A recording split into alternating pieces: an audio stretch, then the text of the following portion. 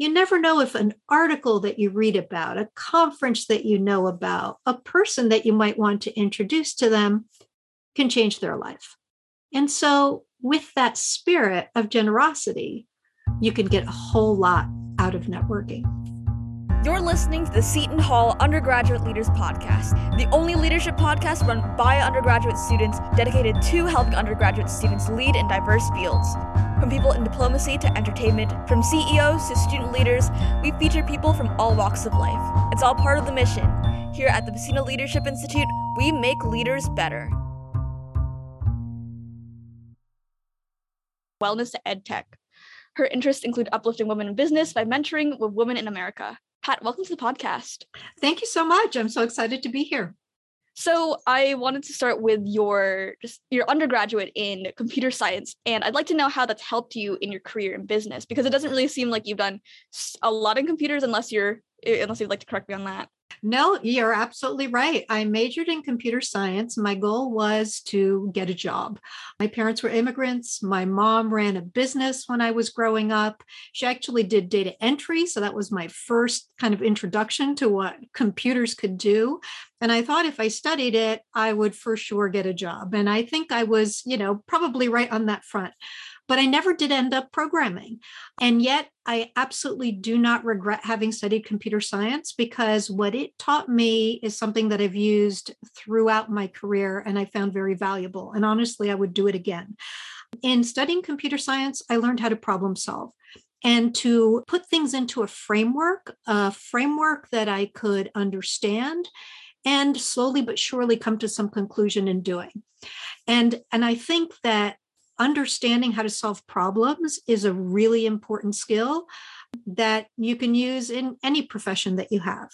My computer science background was helpful in getting my first job after business school, because I ended up working for an investment firm, and the firm was looking to invest in companies in the software and services area.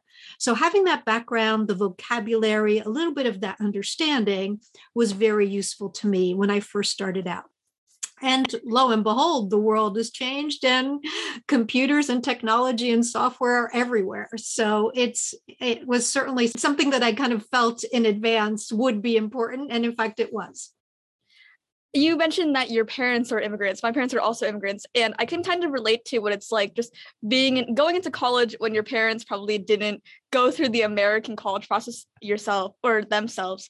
What advice do you have for these first generation Americans, especially because it is college season, college selection season? What advice do you have for people going into college as a first generation American? Well, I think that there's a lot of advice I could give. First of all, I think, and it very much relates to networking and talking to people. I think it's really important to get an idea of what the possibilities are. To be honest, I would have never thought of applying to the schools that I applied to if it weren't for a conversation that I had with a friend of my father's, who happened to be our family dentist. And he was talking about his experiences and what he had done. And that kind of opened up a world to me I would have never otherwise have known. So my most important advice to people who are children of immigrants or immigrants themselves is there's so much that you don't know. Even better, there's so much you don't know that you don't know.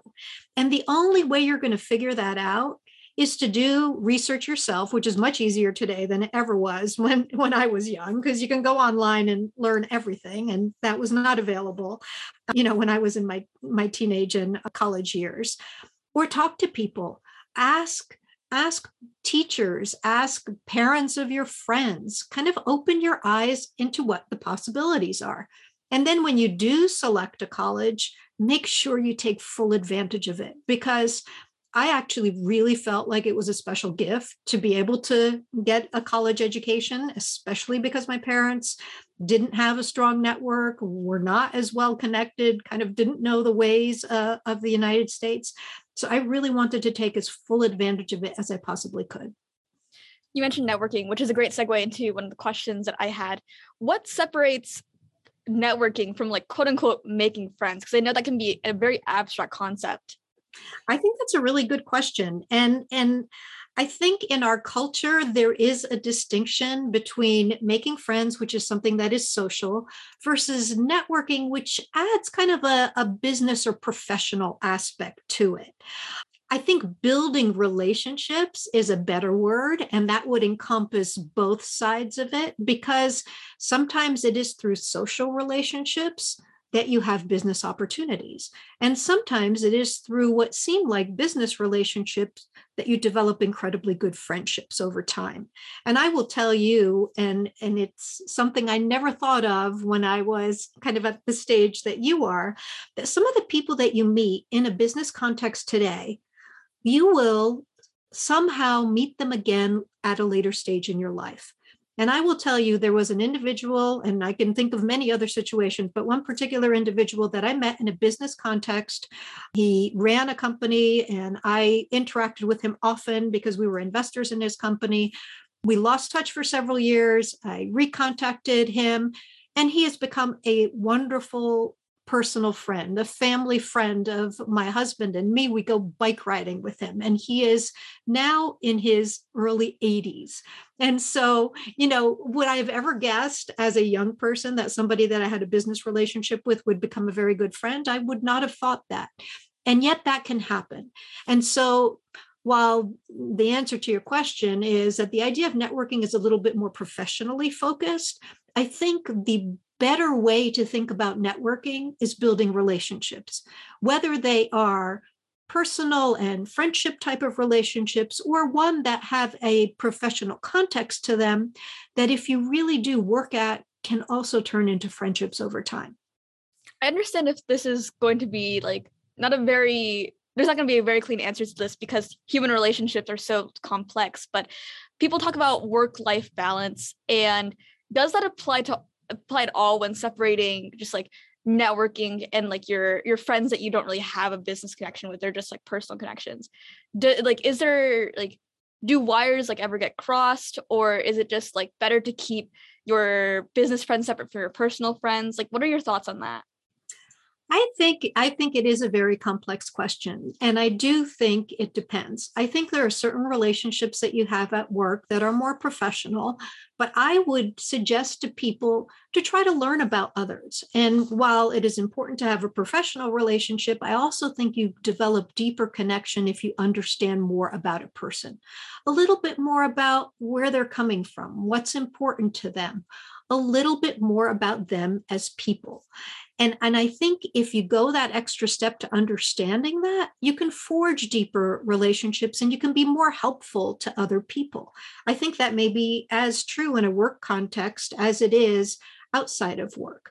So if you know that somebody at work perhaps shared with you that, they have aspirations to go on to graduate school, perhaps you can be helpful to them in that perspective. And there may be other things that are, more common to share in a work situation.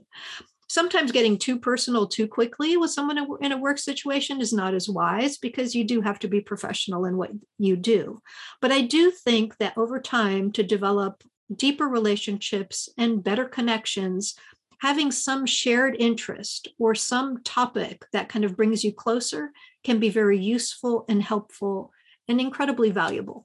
You talked about these like forming connections with people. How do you get started on that? Because I feel like the second hardest word to say after hello is the very next word to start the conversation. I totally agree with you. And I think there are two things that you can do to make that a little bit easier. One is, I'm very much a believer in doing a little bit of research about somebody before you meet, especially somebody brand new. And there's some very quick, easy things you can do today that, of course, you couldn't do many years ago. And the first is just go online. I would absolutely urge your listeners to set up LinkedIn accounts, regardless of what profession they might pursue, because not only does it give you a chance to build your brand in some way at an early stage in your career, but very importantly, it allows you to do a little bit of research on people that you might meet as you're going through a job search or even after you've started your job. And if you've done a little bit of research, you have a better feel for where that person may have gone to school, what that person did in their job experiences, what articles or things of interest they might have posted. Those all provide the basis for an initial conversation. So that's step one, do some research. And I do outline this in my book, Meet 100 People. Step two is kind of think of some interesting questions that you might ask and kind of have them in your head ahead of time, because that makes it a little bit easier once you get into a conversation, whether it's into a virtual room, which I think is perfectly fine, or whether you're meeting somebody in person. And the questions can be broad. I usually like to think of questions that are not answered by yes or no. They should be answered by a little bit more of a conversation. And one of my favorite ice-breaking questions that you could ask anyone, whether in a first meeting or even if you're at a conference sitting next to someone, because that's always kind of a funny time to be able to kind of break the ice, ask them the simple question of, tell me about yourself. Very easy, very simple, unbelievably open-ended. And it's always interesting to see where people take that. Do they tell you about where they're from? Or if you're at a conference, why they're there? Or what do they reveal? It's kind of an interesting way to get the ball rolling. And then you find, continue conversation based on some of the things that the person may have shared with you. Yeah, the idea that tell me about yourself is your go-to question is incredibly fascinating, because in a job interview, I feel like a lot of people dread that because they don't know what to say. How do you answer that question? I think it depends on the context. So in a job interview, I would answer that question by saying, why am I the best person for this job? Or why am I interested in this company? Or why am I super excited in talking to you? So I would give a little bit more about the why of myself and the why of the reason that we're meeting here. If I'm at a conference, I would probably say a little bit about my background or what is relevant about my background to the fact that I'm here and I'm interested in this event or this conference. So a lot of it is context. If somebody, a younger person, comes and seeks out my advice and they say, well, tell me about yourself, I will take that to mean they're interested in a little bit about my career potentially. And maybe I will kind of put them back on the spot. What would you like to know? What is of most interest to you? And that is if somebody approaches me with that question. So I can put a little bit of context around that. So you talk about how you basically ask people these questions a lot, or like you try to start these conversations with people. And I'm sure at least once or twice it's gotten awkward. How do you get around that?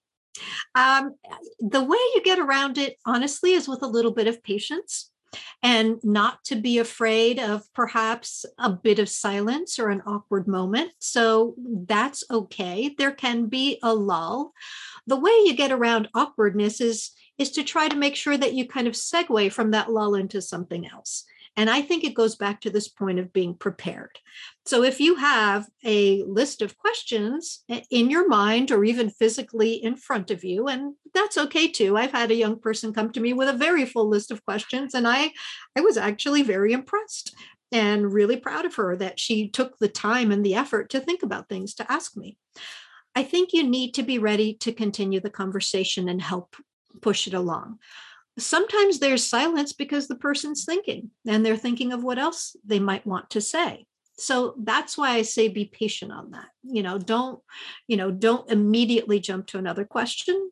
Kind of be okay with that. Let that go. See if they say something else and then say, this is another question I'd like to learn about, or something else that I might want to ask about. We've been talking a lot about how to do a conversation, and it seems like you kind of mastered the art of it. But what is one struggle that you had while learning? It feels like a strange question because it feels like you should just know how to do it, but also it's so complex that sometimes you do stumble over things. What is that one or two things that you think that you stumbled over, and how did you get over that? Sure. I think one of the things that I didn't fully appreciate that could help conversations, and this is very true for when meeting somebody in person in their office, for example, but it could also be true meeting somebody virtually, is that it's okay to kind of notice things and to ask about them. For example, if you go into somebody's office and you happen to see books or a book that you're familiar with or a photo of something that strikes you, it's actually okay to say, Wow, that's a beautiful mountain scenery. Where is that? And I think it's clever to do that because that starts to draw a connection. And I say this in my book too. Remember, if you go into somebody's office, every single thing in that office has been put there by them and they like it. And it's almost like a clue into their behavior. And so, for that reason, I think it's okay to say, you know what, that is my favorite book on your coffee table. When did you read it or what made you think of it? Kind of asking something about somebody that is innocuous. So, there's nothing that could lead you astray in terms of the question. It actually can bring you together because it's trying to draw upon a shared interest. It feels like so simple, just like the idea of, oh, everything in the office was put in there. And that is like just like a database of things to get from. And like, I know that it's like easy I am very like extroverted and I assume that you are too. But what tips do you have for people that think themselves to be like less extroverted or even more socially awkward? What advice do you have for them to start like conversations and to talk to people? I think that's a great question. And I think I have incredibly evolved over time to seem that I am extroverted. But I will confess to you that I am reserved as a person and I am much more introverted than it might seem. But what I have discovered about myself over time is that I'm also deeply curious and I love to learn. So those two factors help me overcome my natural shyness and actually really embrace the opportunity of meeting somebody because I know I'm going to learn something through the process. So that desire to learn has helped me overcome kind of a natural self-imposed obstacle, I will say. I will also say it's super important that if you make a commitment to doing this, and there are so many huge benefits on the other side of that commitment, that the more you do it, the better you get at it. And I talk about this too. It's a little bit like exercise. If you want to get in good shape and you go run 9 miles today, you're not going to get in good shape. But if you want to get in good shape and you spend 20 minutes a day, 3 times a week for the next 3 months, I promise you, your fitness will improve. And networking and meeting people is just the same. So if you make a commitment to yourself that, yes, I'm going to put myself out there, and the first few times I know I'm going to be a little bit uncomfortable, just like my muscles will be sore if I start to weight lift today. But that's okay, because on the other side of that, I'm going to start to build my confidence. I'm going to start to feel comfortable meeting new people and getting the huge benefits that come with having those conversations and building those relationships. So those who are introverted and might feel that this is a little bit outside their comfort zone, to that I will say, it's okay. It's okay to feel that way. It's okay to start this process and learn. I would recommend that in the process of meeting new people, try to have the first few, call it the first 5 to 10 new people that you meet, be people who are warm and welcoming and who are going to help you. They're already warm referrals. They're going to want to have a really good conversation with you. Because if you are in an environment that is embracing and that is helpful to you, it's going to be easier. And so it's kind of like, not taking the 10-pound weights when you're doing some weightlifting, but use the 2 or 3 pound weights for some arm work before you start to make it a little bit more challenging, which is having cold calls or even formal job interviews, right? Do a couple of mock interviews before the real job interview. Do it with your roommate or your professor or with somebody who's a trusted contact. It really helps you get in shape for the time when it's really important to have a very good conversation. You mentioned that you were kind of like a reserved person. And that got me thinking about, we've been talking a lot about how to ask people questions and to start putting that connection towards people. But obviously a conversation is two people. You can ask questions, but at some point you have to start answering questions as well. And I know that some of our listeners might feel like they're not very interesting or that they might say something stupid. How do you bypass that sort of insecurity? Sure. I think that's a really great question. And it kind of points to something that I will touch upon first, and then I'll answer that question. I think there are three things that hold people back from being proactive about networking. The first thing is that when they reach out, they're afraid they're not going to hear anything. They're afraid of crickets. And to that, I say, you know what? Try again. Maybe it got lost in their email stack. Don't worry about that. Try again. And if it doesn't work after 2 or 3 efforts, move on to somebody else. The second thing people are afraid of is the very simple, very little 2-letter word, no. And I will say it is rare that somebody says no. And if somebody does say, no, I can't meet with you, it usually has something to do with them and not to do with you. They may be in the middle of a job change. They may have had something personal happen to them. They may be so overwhelmed by whatever's going on in their life that they can't do it now, but that doesn't mean they might not be able to do it later, or they might not suggest somebody else that you might be able to talk to. And the third most scary thing in the world is if somebody says yes. Because guess what? Then you have to show up, and then you have to have the conversation. And sometimes that conversation might be a little bit challenging, especially if it's the first few. And I also think there is a little bit of fear, which you kind of touched upon in your question, that a younger person reaching out to somebody more experienced might not have something to offer, that they might not say the right thing or sound interesting enough or whatever it is. And so there's a little bit of shyness because they don't have something to give, and they're hoping to get something out of the conversation.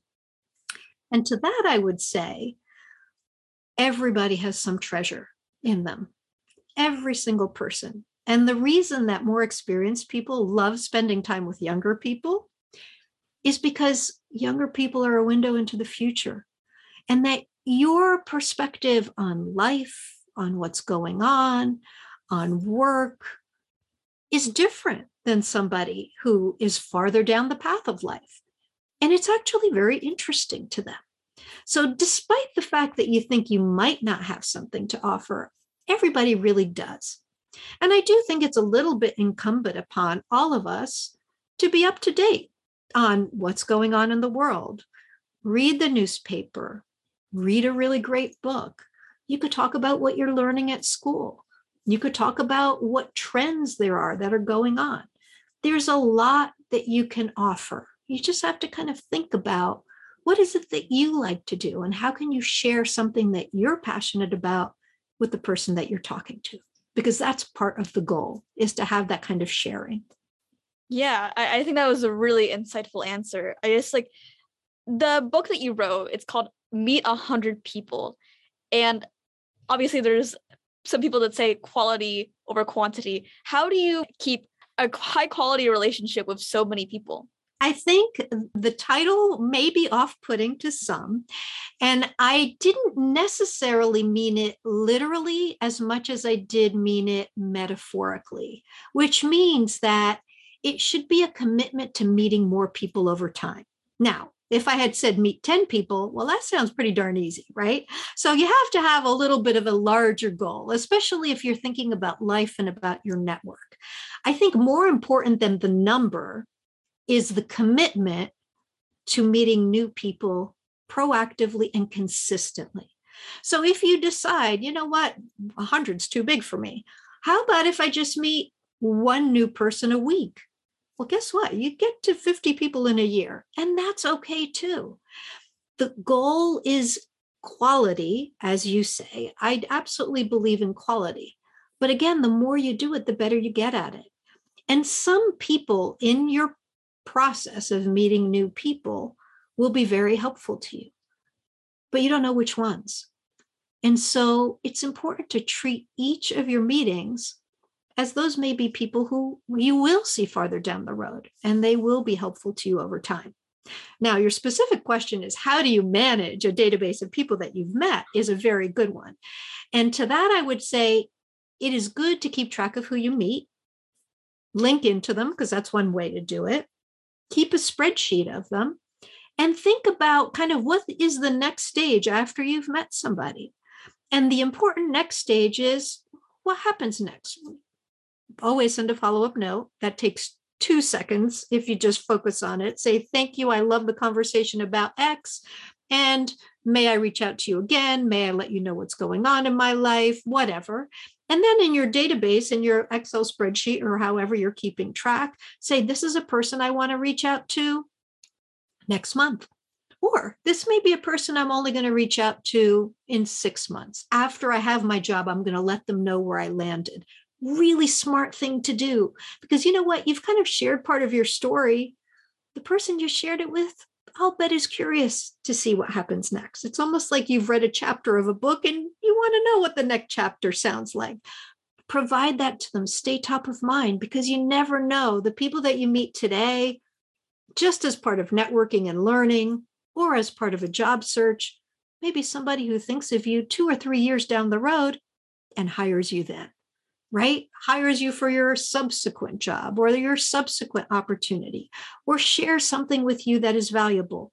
Or similarly, and even better, you share something with them that could really help them. And I'll give you this real quick story. The way I did my TEDx talk, I love sharing this because I'm truly grateful to Victoria. Victoria came up to me after an event and asked me to go have coffee so I could give her advice, which I did. We had a great conversation. We happened to connect on our mutual love for Asian food. She invited me to go to Flushing, Queens to try authentic Asian food there, which we did a month later and had a lovely time. 4 months after that, she sent me an email and said, I saw a call for speaker for TEDx. I'd like to nominate you. I would have never known about this opportunity if it hadn't been for Victoria. And I'd always had doing a TED Talk on my secret bucket list that I had never shared with anyone. So I did say, yes, please nominate me. I was accepted. I never prepared for anything more in my life. And I did a TEDx talk. And it would not have happened if it weren't for Victoria. And you never know when you're going to be able to help someone in the same way. You never know if an article that you read about, a conference that you know about, a person that you might want to introduce to them can change their life. And so with that spirit of generosity, you can get a whole lot out of networking. Wow, that kind of blew my mind.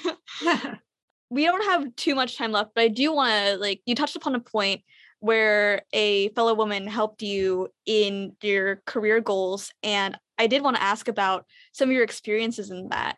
And we talk a lot about women uplifting other women, but I feel like a lot of the times, men, they're there and we just have to, I guess, quote unquote, fight against them or fight against the patriarchy. So what do you think men can do to make a more inclusive space for women in the workforce? Well, I will tell you, the times are a-changing, and there have been big changes already, and I think it will continue to get better. I do think that there are more women in the workforce. I do think that there's more attention to having a diverse and inclusive workforce. I think younger men understand that in a very different way than their fathers may have understood it, or than even their moms may have understood it. So I do think that there is a cultural change going on that's really wonderful and beneficial. There is thought to that. And I do think that it's not just the right thing to do. I think it's also incredibly valuable to do that. Having a diverse perspective on a board of directors, having a diverse perspective in a management committee, or in a business setting, or frankly in any setting, is unbelievably helpful and moves everybody forward together. So I do think that there's the right focus, and we continue to have to focus on diversity and inclusion.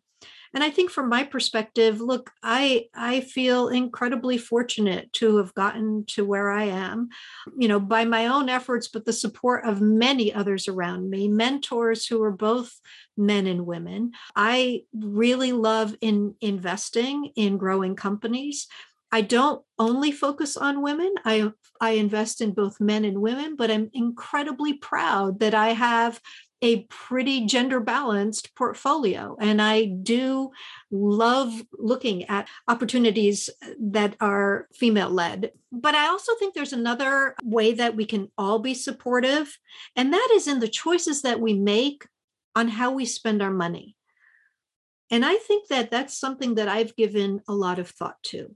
So when you make a decision about which company's products or services you support, to actually focus on whether that company espouses gender and broader inclusivity, I think is really important. I think that, when you hire somebody, give some thought to that. Make sure that there's balance. Absolutely look for the most qualified person, but make sure that you're getting the pipeline that allows you to see a broader spectrum of people so that you can actually choose the most qualified person to work. I think we're coming up on the end of time, but I do have a few final questions. And sure. The question that I have is, what is one thing you wish you knew before starting your career? I think the one thing I wish I knew is how important the value of relationships and networking is. And honestly, that's one of the reasons I wrote Meet 100 People. I wish I had known earlier in my career that I had to be proactive and consistent about expanding my network and building relationships over time. I really only discovered that much later in my career. And the big eye-opener for me was seeing my well-networked colleagues really accelerate in their careers and observing them and understanding kind of the extra value that they brought to the table because of all the people that they knew and the quick access to resources that they were able to get because of their network. No one can do this for you except you. This rests exclusively on your own shoulders.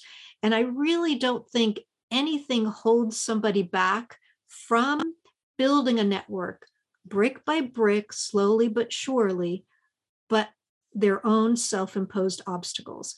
And I say release yourself from those obstacles, start the process sooner as opposed to later, because there are huge benefits along the way, both from a professional perspective, but also very importantly from a personal perspective. I think networking is life affirming and it should be joyful.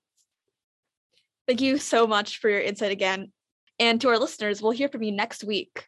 Later, because there are huge benefits along the way, both from a professional perspective, but also very importantly from a personal perspective. I think networking is life affirming and it should be joyful. Thank you so much for your insight again. And to our listeners, we'll hear from you next week. On behalf of everyone at the Buccino Leadership Institute, I'd like to thank the podcast team, 89.5 FM WSOU for allowing us to use their facilities, and you for listening.